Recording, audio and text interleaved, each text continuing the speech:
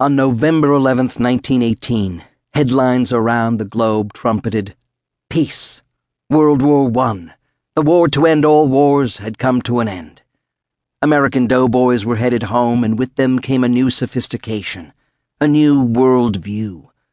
A popular song posed the question, how are you going to keep them down on the farm after they've seen Paris? There would be no keeping the boys who fought their way across Europe down on the farm. America was poised on the brink of an urban explosion that would be fueled by a technical revolution. Women abandoned their hobble skirts, became flappers, and emerged as a new social force. A booming economy and increased leisure time helped popularize new diversions like movies and radio. Flickering figures on a theater screen and electronically amplified voices coming from crystal tubes right in the living room pushed vaudeville to the brink of extinction. The entertainment industry would never be the same. All these events would have an effect on Liberace's future. His birthplace, Milwaukee, Wisconsin, was a quiet backwater which didn't respond quickly to the great events at home and abroad. Local farmers and men who worked the Great Lakes shipping trade still counted the weather more important than events overseas. The majority of the people descended from German immigrants, God-fearing, church-going, hard-working Lutherans, who relaxed on weekends drinking the beer for which their city was famous. In the early years of the 20th century, Milwaukee was a quiet, conservative community, an unlikely birthplace for the man who would call himself Mr. Show Business. Lee would never feel he belonged there. His birth foreshadowed the immoderate man he would become.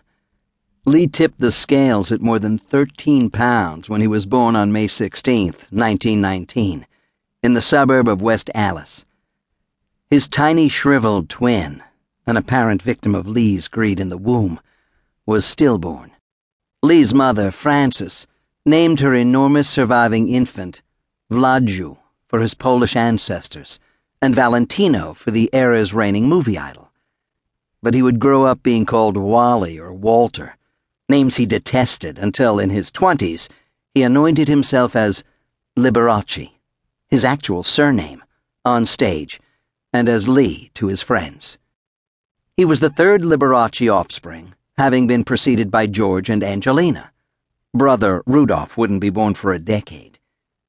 The four of them inherited their mother's short, stocky build, her pointed chin, and her prominent nose.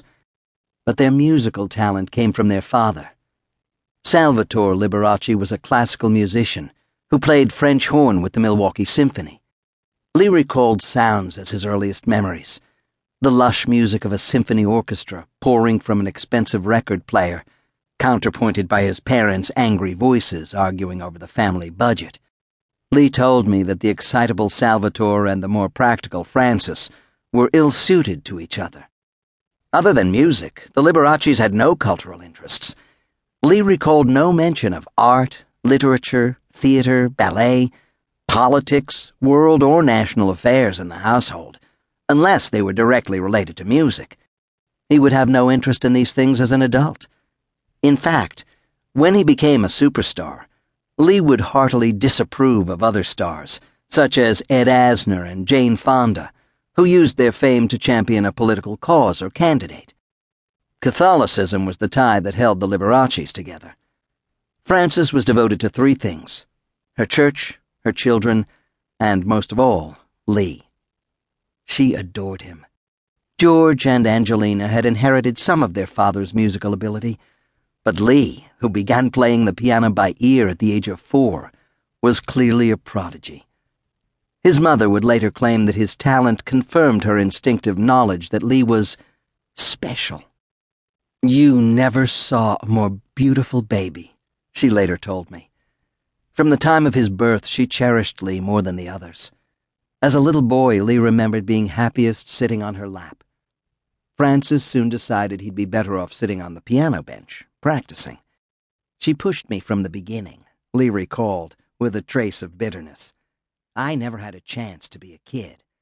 George was studying violin and Angie took piano lessons.